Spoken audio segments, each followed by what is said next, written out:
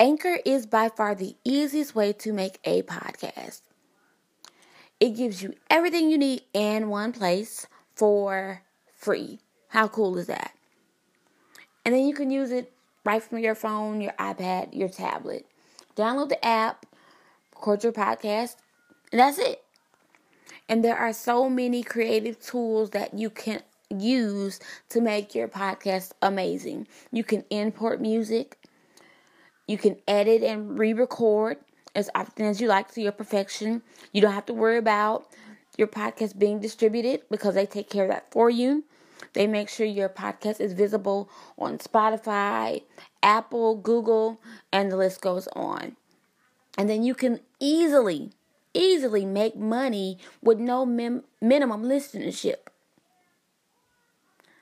If I were you, I would advise you to use Anchor. Hello, everyone.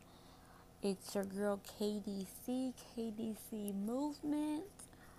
I'm really quickly faced an obstacle earlier that I found very amusing, and at the least I was quite intrigued.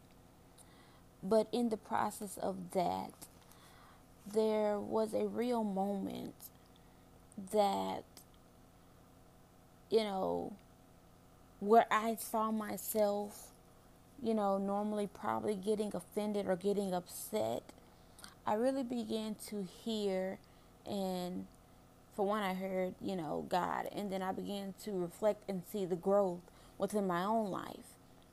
And so I wanted to encourage someone, that may not feel like they're getting anywhere, that may not see their progress, to let them know, hey, you got it. You're doing it, and you got this. Keep doing it. It may not look like much, but it is much. And it's adding up. So basically, earlier today, I was sitting around, was introduced, to someone, another business professional, it was awesome to meet them. And at the same time, someone who knows me, pretty well, privately went on to tell this person, quote unquote, my story. Now, initially, when the person, said, hey, yeah, they told me your story. Initially, my first response was to become guarded.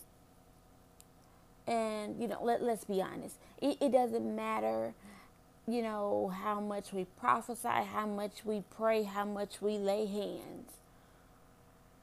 The first thing we hear, especially when it's not coming from us, when someone else says, hey, this person told me, all we're focused on is that somebody else telling my business. But in that moment, the first thing that I thought about was, okay, somebody else telling my story.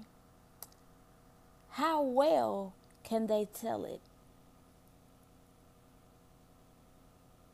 So often, we as leaders, teachers, evangelists, disciples of Christ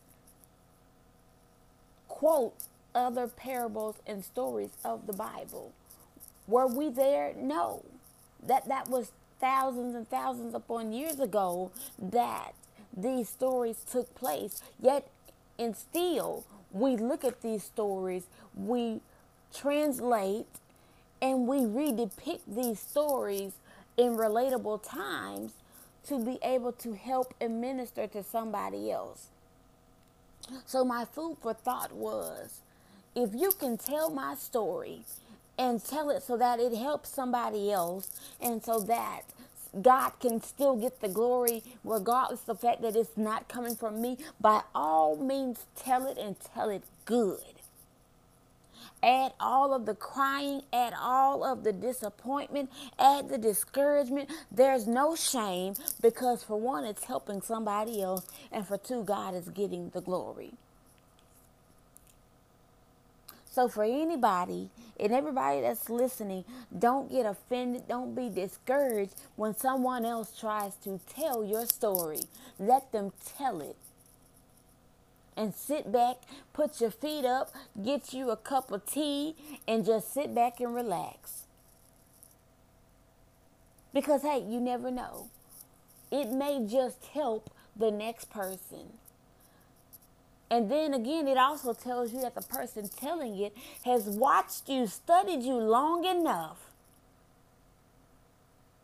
and paid attention to exactly what it is that you were going through to develop what is now your story.